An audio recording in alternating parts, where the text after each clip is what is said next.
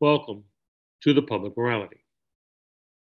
However, one recalls the decade of the 1960s, it was pregnant with social change. There was a major grassroots movement annually, from civil rights to free speech to feminism to anti Vietnam protests and beyond. Americans took to the streets demanding change. And in this current season of social unrest, are there lessons that we could extrapolate from the 1960s?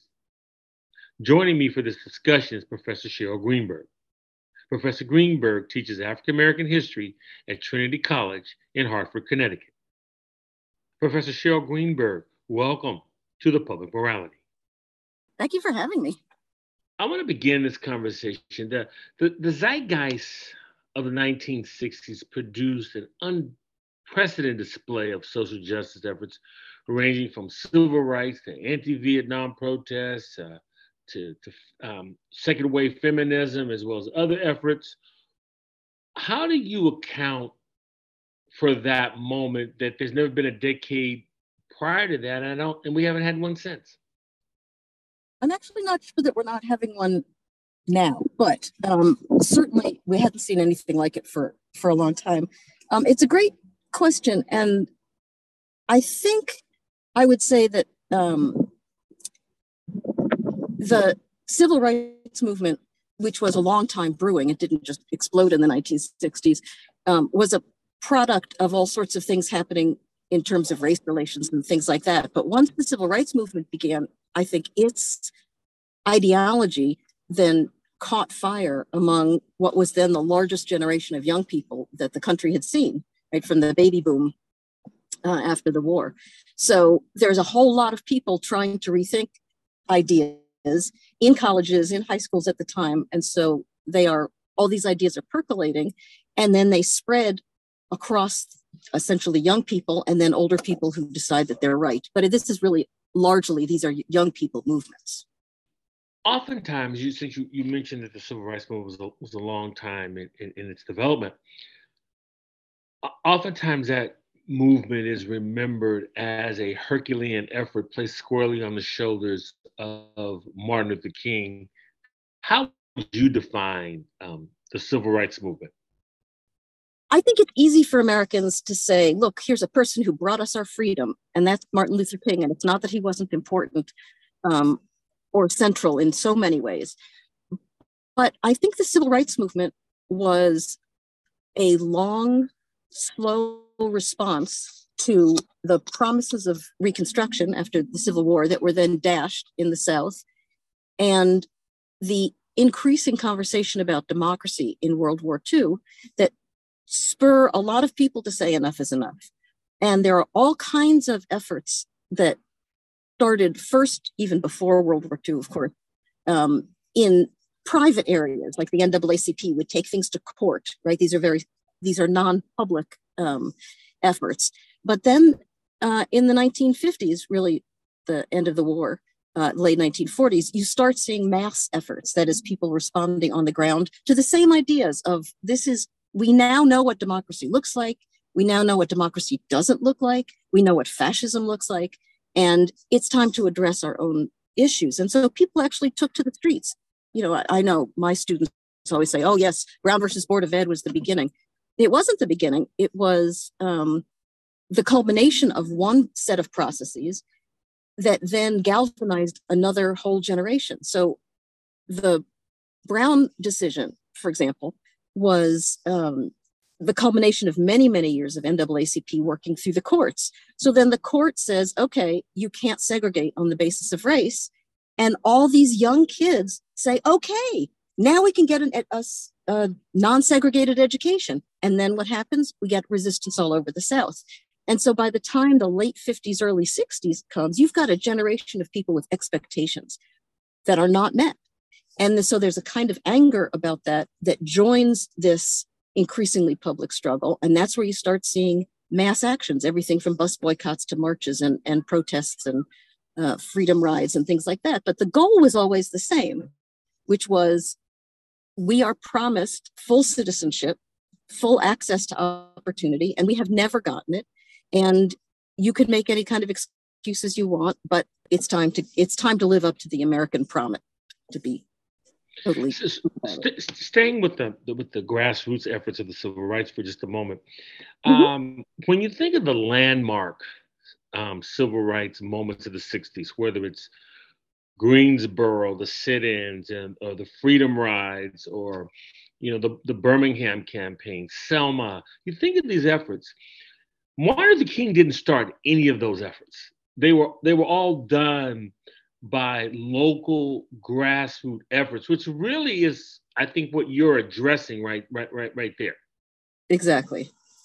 That's right. And as I I always like to say, Martin Luther King wasn't Martin Luther King when he started, if you see what I mean. This was some guy. There was a bus boycott, right? And in Montgomery, and there are two political factions in the town, in the city, and one faction isn't speaking to the other faction. So they all want to get on. They all want to do something about the buses. This is a women's political group that organizes it, and they need someone to be their spokesperson. Well, if they go to one side, one faction, then the other faction is not going to take part. And if they go to the other faction, the first faction is not going to take part. So they look around for someone who's not a somebody. He's a newcomer. So nobody has any political ideas about him. And who is that? This guy named Martin Luther King. So he kind of inadvertently becomes the spokesperson for this group because he's not Martin Luther King, if you see what I mean. He's a safe person. It turns out that he speaks beautifully, he expresses himself powerfully, he taps into the ethos of the whole movement, and so he becomes an incredibly important and powerful spokesperson. But you're absolutely right. He didn't start any of this, and even things like Selma, where Martin Luther King is at the front. He's at the front, but he didn't organize it.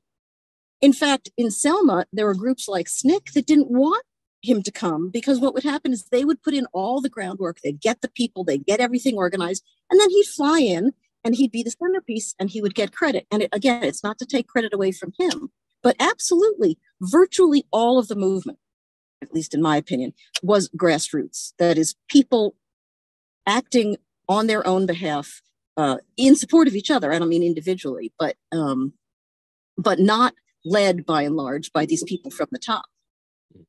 I'm going to come back to that SNCC relationship a little later on. I think it's an important piece. I also want to say, for the listeners who already have their emails crafted that we are somehow denigrating the memory of Martin Luther King, we are simply talking about the historical facts. That's all. Nothing more. History is not what we want it to be. It's just what it is.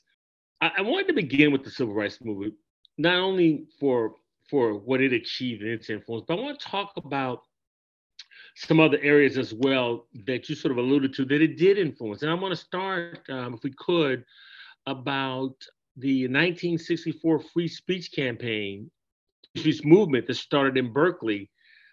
How is that related to the civil rights movement in that history, if you would?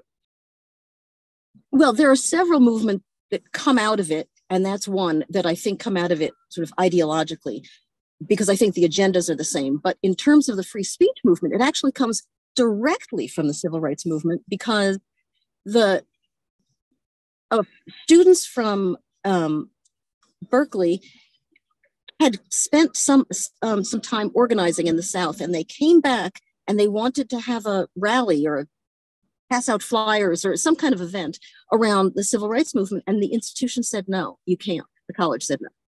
And so they held the rally anyway, and police cars came to break it up, and they stopped the police cars from leaving, and it became this huge rally and demonstration. And that was the beginning of the free speech movement. We have the right to speak, in this case, the right to speak about political action in terms of Black equality.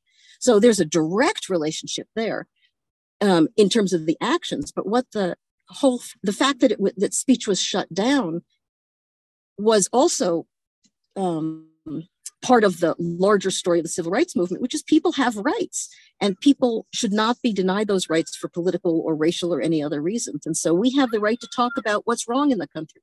We have the right to talk about different issues and how the United States isn't living up to its promise. So both the idea of free speech and the actual event were both directly tied, I think, to the civil rights movement. And for great as the civil rights movement was and how it influenced a great deal of the culture, um, Mhm. I think we also have to be fair in saying that it was a male centric movement, and and so you had mentioned '64, the students in '64 who were organizing down in Mississippi. You can't talk about Mississippi without talking about the leadership of Fannie Lou Hamer. Absolutely. I mean, the women's movement is also part of what comes out of the civil rights movement for what you're saying now, which is that the civil rights movement was a male dominated movement, really not only in terms of the people that we think of, but in terms of who was able to speak and who was able to have leadership positions. Um, and again, this is just reflecting the society. It's not that civil rights workers were any particular form of patriarchal or sexist. It was just sort of how it went. And also it was dangerous, and the sort of patriarchal notion of protecting women kicked in. But the point is that all the spokespeople were male, the main writers and speakers were male. And so people who did their organizing behind the scenes, or people who were on the front lines, who were often women, didn't get credit. So Fannie Lou Hamer, for example, was a sharecropper who started organizing for the civil rights movement, lost her job, ended up getting more involved in the movement. She's traveling and gets pulled off of a bus, again, for violating segregation rules. And she's beaten within an inch of her life. I mean, literally, she never was healthy again after this beating. And she is the one who goes and testifies in front of the Democratic National Committee to say what happened to her and how she was personally hurt and affected by inequality and the struggle for civil rights and the brutality that came after it. And she was an incredibly powerful speaker. And she was an incredibly powerful organizer. So now we know about her. But at the time, people certainly had heard her voice in that testimony. But by and large, we think about also important people like Julian Bond and Bob Moses and those folks who were leading the struggle most visibly. So there are a whole host of people. The SNCC that we talked about a minute ago was a student movement, but it was brainstormed and supported by a woman who never gets enough credit.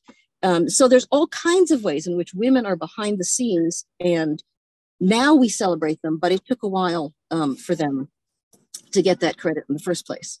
And it's out of that frustration, in a way, as well as the ideology. I know I keep coming back to ideology, but that then results in a women's movement, or what we now call second wave feminism, right? Which is Black people are saying we are important, we are valuable, Black is beautiful, that kind of stuff. And women are saying, oh, wait a second, so are we. We're ignored too. We're second class citizens also. And if Black is powerful, as Black is beautiful, then sisterhood is powerful, right? And they start addressing their own inequality and imbalance, which puts Black women in a very awkward position. So we could talk about that. But all I mean is that, go ahead. No, we will talk about that, and that's just a wonderful segue to where I wanted to go with this conversation anyway, which was the civil rights movement. I think unintentionally creates the momentum, as you just alluded to second wave feminism. First of all, talk about the importance of Betty Friedan's 1963 book, The Feminist Mystique. Talk about the importance of that text, and we'll go on from there, because there's a lot to unpack in this as well. Yeah, I'll say. Betty Friedan, there's a really interesting history behind this story. She went to women's college and I think she started as a journalist of some sort. But anyway, she started looking at sexism essentially in work, and discovered that that flight attendants were all young women, and they were very poorly paid. And what she discovered was that they were poorly paid because they'd had very little job tenure. They didn't stay in the job very long. And the reason they didn't stay in the job very long is that you could only have the job if you were single and if you were under 30. And everybody thought, well, of course, because stewardesses should be young and pretty, right? But it wasn't about young and pretty. There's nothing about young and pretty that has anything to do with air travel, right? But what it had to do with was they wouldn't have enough time to form a union. They wouldn't have enough time to develop seniority pay, right? So they could have a docile, low-paid workforce without anybody questioning it, because no one was saying, oh, you're just trying to pay us less. They're saying, no, of course they should be pretty. Of course they shouldn't be married, as if this was a place to pick up women or something like that. So she started asking these questions about what was happening and these assumptions, and then did a study, I think, of her graduating class, if I'm not mistaken, and found that a whole lot of women who were well educated then got married, moved to the suburbs, raised children, and were bored out of their minds and felt guilty about it because they were supposed to have everything. I mean, right, they had these lovely suburban houses, they had husbands who provided for them, but they were unhappy, but they didn't know how to talk about it even because it was embarrassing. So she called it problem that has no name, and talked about this frustration of essentially educated women who had nothing to do but raise kids and take them to baseball games, whatever, softball games, and how this was not a personal problem, which is what all the women thought. There's something wrong with me that I'm not satisfied. But this was a condition of a sexist, patriarchal society that said that women should stay home and not use their brains, et cetera, et cetera. And so out of that comes, there's a few more steps, but the National Organization of Women now, which is an organization formed in order to combat sexism and patriarchy, essentially, in society, in the workforce. The reason that it's problematic for some people is, of course, it presumes that you have the luxury of being a stay-at-home mother in the suburb, right? Poor women did not have that option. Black women mostly did not have that option. And so the idea that you should be working was a kind of middle-class white conceit in a way. And there were all kinds of pressure on that movement, but that movement itself comes from this, what we call second wave feminism, comes from that book, and all these people saying, what? I'm not alone? And we're going to come back to some of that that fractious nature that you just alluded to as well. But during the same time, the feminist mystique comes out. You know, if you think about this, how this history converges, like you have this civil rights movement that sort of stirs the zeitgeist, and you have Betty Friedan's book that no one has said these things publicly. Then you talked about educated women. So you have this educated woman, a freelance journalist by the name of Gloria Steinem, who takes a job to be a Playboy bunny undercover, and then writes this stinging critique. Talk about, and it's going to get back to the point that you were making about now and some of that fractious nature, but talk about the importance of that work by Gloria Steinem. Gloria Steinem had she's amazing. She had a much more, it doesn't sound radical now, but much more radical critique even than Betty Friedan, who of course was also radical for her time, because Betty Friedan was really saying, American women, get out of your comfortable suburban zones and get to work and essentially enter society because we're as good as men are, which again was revolutionary. But Gloria Steinem said, there are fundamental assumptions in this society that put women at a disadvantage in every way. We are sexually stereotyped. It's not that we can't get jobs. It's that they hire us because we have good legs. Right? There are certain assumptions about what we can do and who can do it and what women's roles are that are much bigger than just who gets into the workforce. And that kind of, as you said, Playboy bunny critique was really powerful for women who were not as middle class structured, coming from a middle class perspective as Betty Friedan. And so had a more radical take. And by that, I include, of course, many of the women who had been radicalized by the civil rights movement. And again, who had realized there's something fundamentally unfair about the way we are treated as a class, just like Black people are treated poorly as a class. And we need to look at that. And Gloria Steinem, I think, really spoke to those kinds of even more radical politics. So with that said, we're still, I mean, it's amazing to think we started this conversation about talking about the 60s, and we're pretty much haven't gotten any further than 1963, which is also the year that President Kennedy signs equal pay for equal work. So is that the first, is that like the groundbreaking legislation in that second wave feminism movement? In many ways, yes. He was pressured to create that task force, and this all had to do. I mean, Betty Friedan was part of that whole effort, right? That's what now comes out of is that analysis. And again, by our standards today, it's pretty meek and mild. But yeah, it was important in two ways. First of all, it's important that they did it at all, right? They had identified a problem, and it's a little bit like Truman had a commission on the study of the Negro, I think it was called, or whatever it was, but in 1943, I think.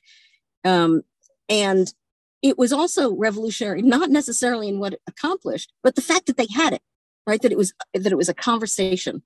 And so in that sense, Kennedy really started the conversation on a national level that women had already started, of course, but I mean, giving it a state platform to go on. It was resisted in all kinds of ways. And actually, one of the ironies of the 1964 Civil Rights Act, which you may get to, is that, as you and your listeners know, certainly, has sex in there as something you can't discriminate against, right? Race or sex. And everyone says, you see, this is a great feminist success. But it wasn't. The word sex was put in there by a Southern congressperson who said, I want to destroy the entire piece of legislation. I don't believe that Black people should have equality. So I'm going to put in a group so absurd that no one's going to vote for it. So let's say everybody can't be discriminated against on the basis of sex, because we know that's ridiculous. But the momentum for civil rights was strong enough that it passed despite the fact that it said sex. And that has been landmark, I mean, huge legislation for women, but ironically, inadvertently. You know, when you said that, how ironic when I'm recalling when the 13th Amendment was being considered in Congress. I think it was Charles Sumner who wanted equality under the law, equality for all under the law. And it was pushed back for that language, because if we do that, that means women might want to vote. So right. we can't have we can't have that. And the other thought I had when you're giving Kennedy famous for his press conferences, he was asked about what was he doing consistently by a woman journalist. What was he doing consistent with the platform for women's equality? And he just has a sort of deadpan Kennedy-esque look, and he says, well, I'm sure we're not doing enough. So it's kind of, so I had both of those thoughts. Now, another notable point, I want to combine these two conversations we've just been having. The efforts that we've been referring, while there was collective agreement in sort of the macro desire for change, there were different beliefs on how that could be achieved. I mean, for example, Martin Luther King's SCLC was not congruent with SNCC or the Black Power movement, which came along later. And for that matter, you sort of touched on this, and I'd like to have you say more about it. In addition, Betty Friedan's feminism was not Gloria Steinem's or a name we haven't mentioned yet, Pauli Murray's. Say more about both of those, if you would. Exactly. I think we see those movements, those changes in the movement as distinct, but really the tensions within them were always there. So, for example, in the civil rights movement, right, there's King and the SCLC, as you said, first of all, who's a top-down organizer, as opposed to Student Nonviolent Coordinating Committee and CORE, which are bottom-up organizers. So that's already a difference. But there's also a tension between folks who say what we need is to get into society, we need to be educated, we need to have access to opportunities that are the same as other people have, and others who say, no, integration is not the way. Not only will white people never accept us, so it's hopeless, but to join white society is essentially cultural genocide, right? They're going to kill us. We shouldn't be nonviolent because they're just taking the advantage to kill us, right? Because we're not hitting back. We may like things about white society, but the fact is white society is also patriarchal and racist and hierarchical, and we don't like those things. And the same with the women's movement. So these tensions, I'm sorry, interrupting myself. So these tensions between a more nationalist or self-defense kind of effort, Black power kind of effort, is always running alongside the nonviolent integration effort. But the tensions eventually shift the balance between the two as enough people get killed protesting and enough laws get passed that say there should be integration and there isn't, right? All those things then push the Black nationalist or Black power agendas more actively in the community. And the same thing happens with women, right? Again, some people believe that all we want to do is get into the system. We want to be more like men. And then Pauli Murray and Angela Davis, isn't it right? There are a whole group of women who say, we don't want to be just like them. We believe in something that's very different from them. We have a whole different ethic than that mainstream society has. And so we don't want to be a part of it. We want to reshape it. Now that would be enough to fill a decade. But I think we also have to add that not long after these efforts are underway and influencing, how about the importance that the civil rights movement has on the anti-Vietnam demonstrations? I mean, there have been anti-war protests in the past, but Vietnam, in retrospect, felt different. And is that accurate? And if so, how would you see it? It's absolutely accurate, I think. And again, you're going to be sorry you invited the historian on to talk to you because it's always complicated. We make everything complicated. One of the reasons that the Vietnam War protests were so much more dramatic is media, right? When carnage happens in your living room on television, it's a very different war. If we had seen World War II footage as it was happening, I'm not sure we would have been quite as pro World War II, to be honest. It wasn't just that Vietnam was considered an unjust war. I'll get to that in a second. But just the fact that we were seeing it, I think, transforms public opinion. So I wanted to start with that. But other than that, first people who spoke out about Vietnam really were largely civil rights activists.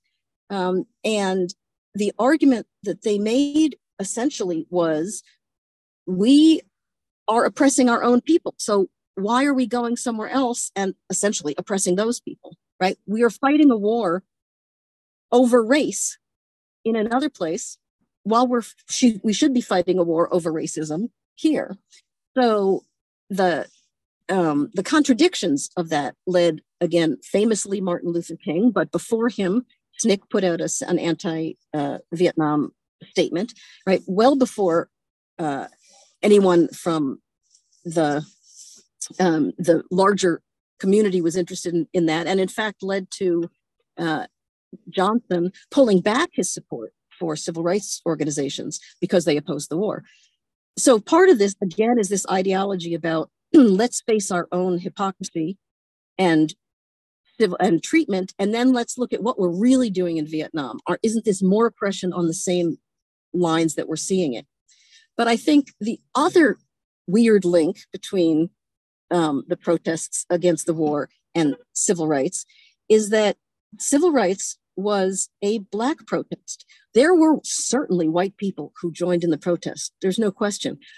But as soon as anti-war issues emerged, many, many white people, white men particularly, shifted their energy to anti-war. Not because they weren't committed to civil rights, in fairness, but in part because they themselves were going to be drafted. And so the threat of going to fight an evil war is a sort of existential threat to them. And so in a way, Vietnam becomes the white civil rights protest, if you see what I mean. We think of civil rights as this great, huge, multicultural, multi-ethnic group, and it was, but more white men are showing up against the war, radicalized by the civil rights movement, but for their own reasons.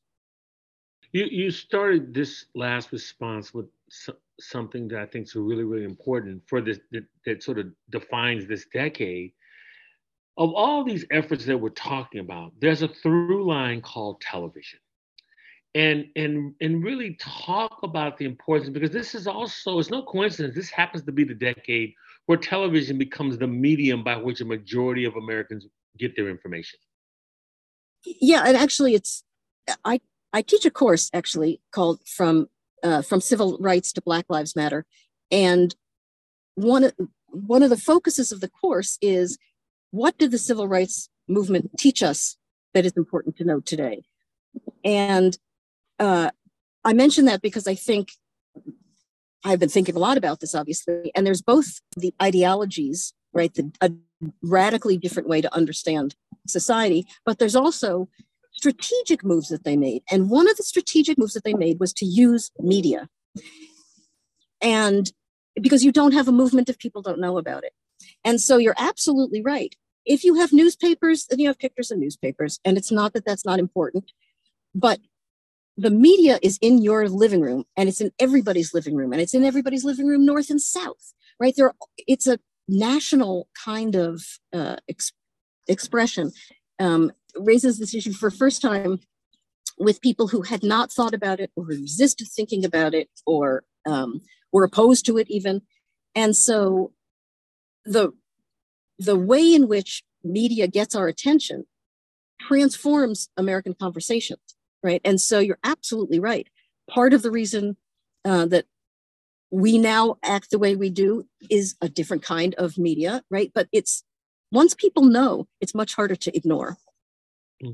Going back to Vietnam, it seems, at least in my perspective, that coming out of the 60s, there was a systematic pushback not to replicate these things. So let's just take Vietnam, for example. By my estimation, the lessons learned from Vietnam based on about America, I'm not talking about the lessons learned, but the lessons learned based on America's public policy practices was, one, no journalist could go to Dover Air Force Base and film troops coming home.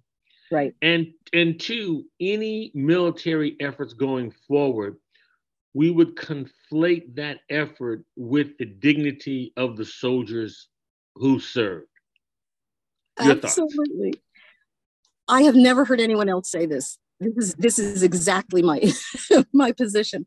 The irony that to me, the result of the Vietnam War is that we become more supportive of the armed forces. Not that individual soldiers weren't doing. I'm not dismissing the bravery and the issues facing soldiers, but the sort of thank you for your service thing. We have now become so devoted to armed presence anywhere, first of all. And second of all, exactly as you said, after the Vietnam War, they wouldn't let journalists anywhere near it. And in fact, if you think about the Iraq War, for example, journalists said, we need to be there. And they said, fine, you're going to stay in the hotels. And when the journalists said, no, we need to be there, they would embed them carefully with specific troops, right, led by specific people in specific areas to completely control the narrative. And again, if I were a general, I'd do the same thing. I think it's very smart, but it is scary to people who thought that the Vietnam War should have taught us different things, that it taught us exactly what you're saying, that war is always good and our troops are always good, and anybody who criticizes them is anti-patriotic and doesn't care about the human beings that we're putting in harm's way, which is sort of exactly the opposite. Right, the protests were to save these people's lives, and now we're not helping them by trying to take them out of harm's way.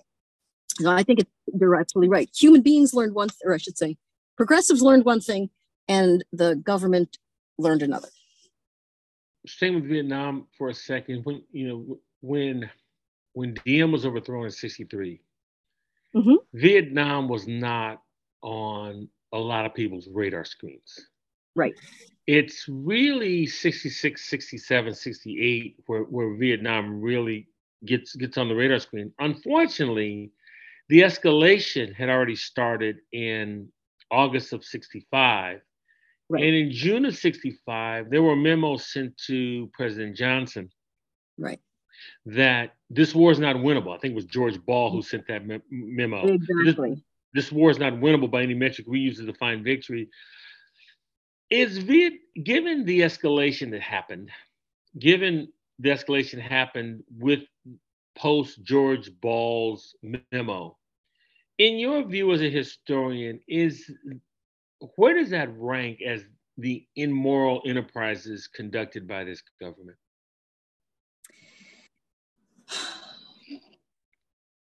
There's a lot to choose from, I know, but yeah, exactly. I mean, to me, not speaking to the sort of level of atrocity here, to me, the absurd irony of the situation was that he did know that we couldn't win, but he had the Hawks breathing down on him that we should, drop nuclear bombs on them, and the Doves saying pull out entirely. And so the bombing campaigns were actually a compromise between those two, and at least as he understood it, right, he had to navigate those pressures. And so he ended up escalating the war, first of all, in secret, right? And people didn't have any idea what was happening. I mean, people in Vietnam sure knew what was happening, right? But we didn't know. We didn't know about the invasion of Cambodia. And we didn't know about those things here. It was kept secret. And it was an escalation without using troop in some senses, and without using nuclear weapons. So for him, he couldn't for Johnson, I mean, he couldn't get out because that was giving into the Doves. That was just impossible.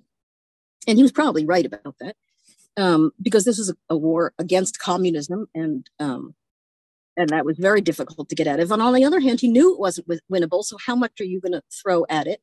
And so again, he throws bombs, which are the cheapest and least destructive of American manpower way to do it.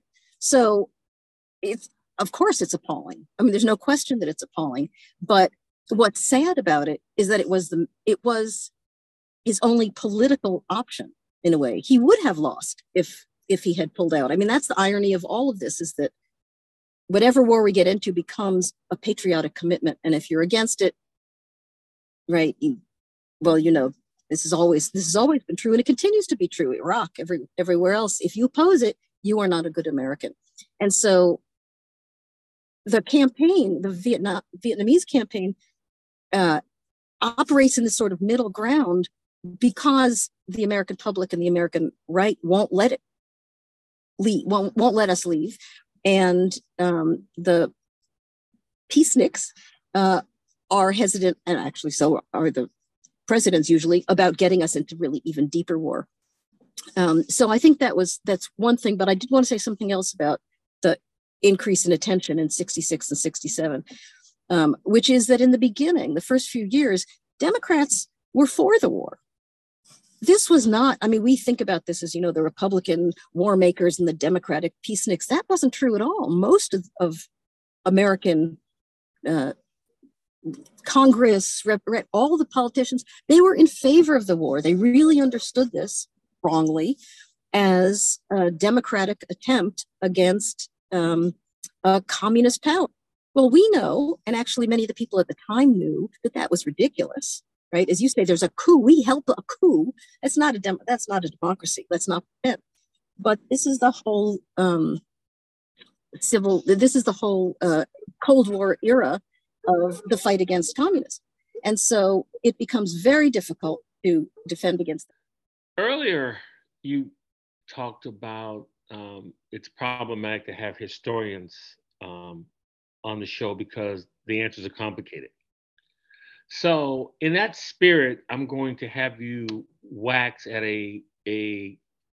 not complicated in terms of difficulty, but just complicated in terms of understanding Vietnam type question.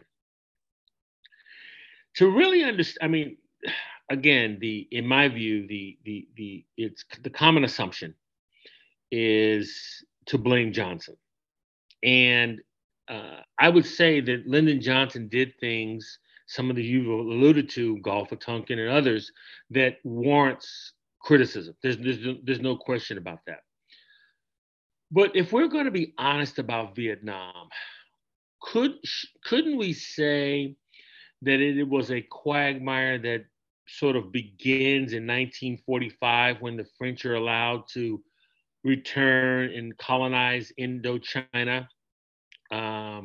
Eisenhower has some responsibility when he ignores the Geneva Conventions to hold free elections.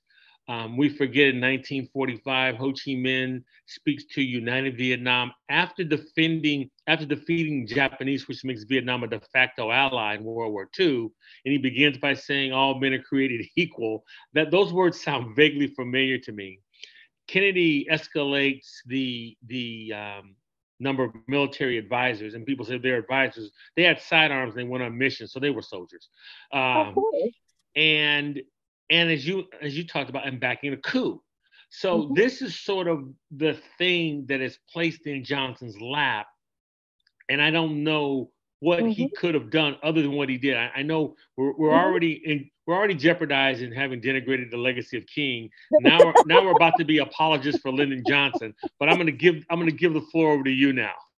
So I can defend it. You're absolutely right.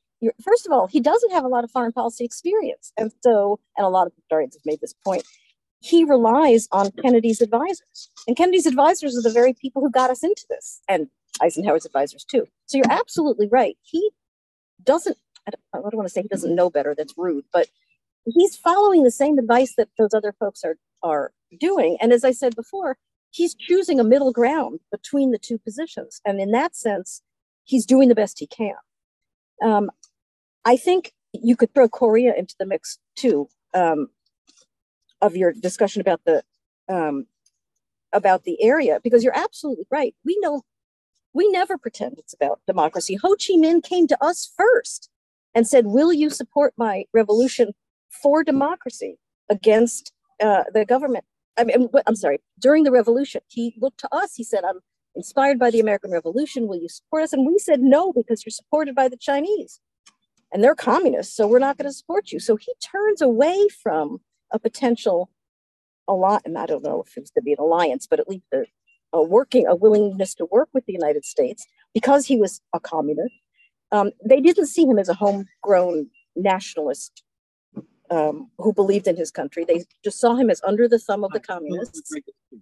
And so we just took that reading of the Cold War and we took it everywhere. We took it to the Middle East. We took it to Korea. We took it here, right into Vietnam. And so all of our foreign policy was about fighting the Cold War without actually nuking it out with the Soviets or the Chinese.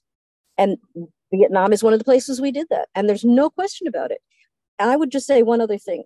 The French coming back in absolutely was problematic in a kind of colonial way. But to me, it was the fall of Dien Bien Phu when the French, are essentially, they leave the country and we decide to go in. At that point, we could have said, we recognize democracy, we recognize that colonialism is over, et cetera, but we don't. We move in to be the colonial power. And I think that's where we give up any pretense that we're talking about a democratic state.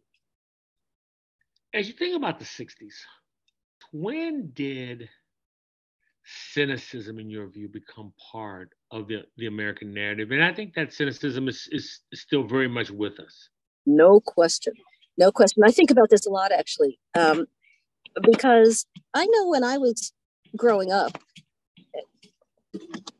which was now many years ago, of course, we kind of trusted the government in some ways. Yeah, there were problems, but it wasn't like they were lying to us or anything.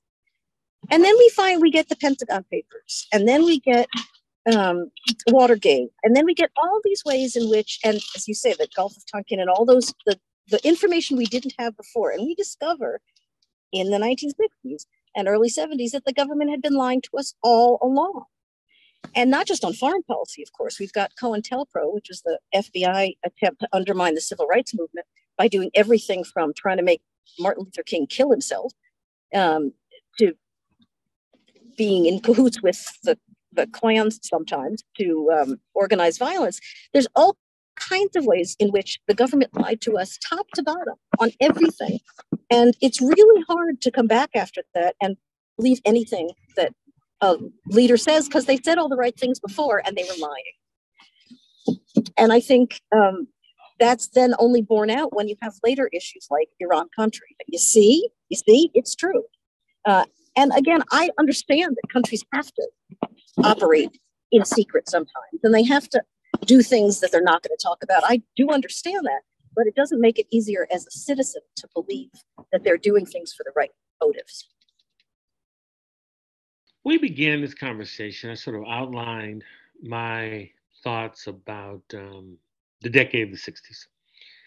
And I said words to the effect that we may not see its like again. And you seem to be uncertain about that we, in the present moment, there may be some overlap. Here's your opportunity to push back on my initial supposition and talk about where we might see something similar in the present moment. I am one of the worst cynics that I know. And so you're giving me a rare opportunity to actually sound positive and optimistic for change. And that is that I actually had high hopes for the 90s because there was activism in the 30s during the Depression. There was activism in the 60s. I thought, okay, it's time for another one. And there was some murmurings, but I hadn't seen it. But the past decade or so, President Trump notwithstanding, I have seen a tremendous explosion of interest among the same sorts of people who led the feminist movement and the civil rights movement and the anti-war movement, which is to say a challenge to the systems that we had been acquiescing to for a long time. So the Black Lives Matter campaign, which of course continues, is to my mind the largest expression of civil rights since the 60s, if not even more than that, and more deliberately broad. So it includes LGBTQ issues, and it includes women's issues, and it includes all different kinds of equality that bring in more support and energy. And I think it's incredibly exciting if you look at the kinds of organizing that people are doing. One thing that I think the civil rights movement got right, ironically, is that they focused on local stuff. Yes, we talk about the bills and court cases, but really this is day-to-day organizing in local communities that then builds a kind of base. And I think that's what Black Lives Matter is doing. It is building a base among all sorts of people who wouldn't otherwise be noticed, who are laboring in the vineyards, in their own areas and pulling them together. And I think you saw the same thing with Occupy Wall Street, right? They don't exist in exactly the same way, but people talk about them. We still talk about the 99%, right? They started a dialogue about economics and capitalism and inequality that we are still talking about. And again, the same thing with women's rights. Thank you, Supreme Court. There are all kinds of ways in which young women are returning, I think, to a struggle that they thought we'd already won, and so weren't necessarily paying kind of attention to.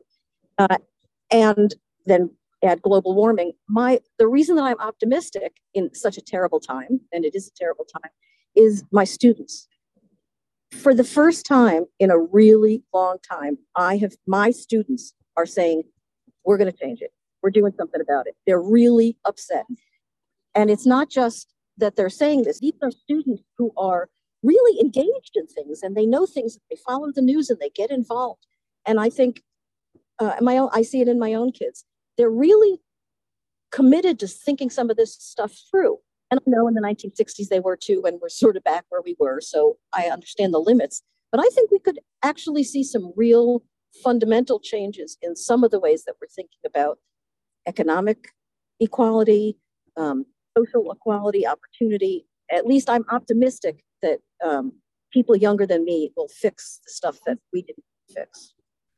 Professor Cheryl Greenberg, Trinity College, I want to thank you so much for joining me today on the Public Rally. I really appreciate your insight in the discussion. Oh, it was my pleasure. The Public Morality welcomes your comments. You can contact me at byron@publicmorality.org. That's Byron, BYRON, at publicmorality.org. You can follow me on Facebook as well as Twitter. The archive broadcast can be found on iTunes, Spotify, Amazon Prime, and SoundCloud. Those listening to the Public Morality on WSNC can now listen on its app. Using your mobile device, simply go to your application page, search WSNC 90.5, and click Open to listen from anywhere.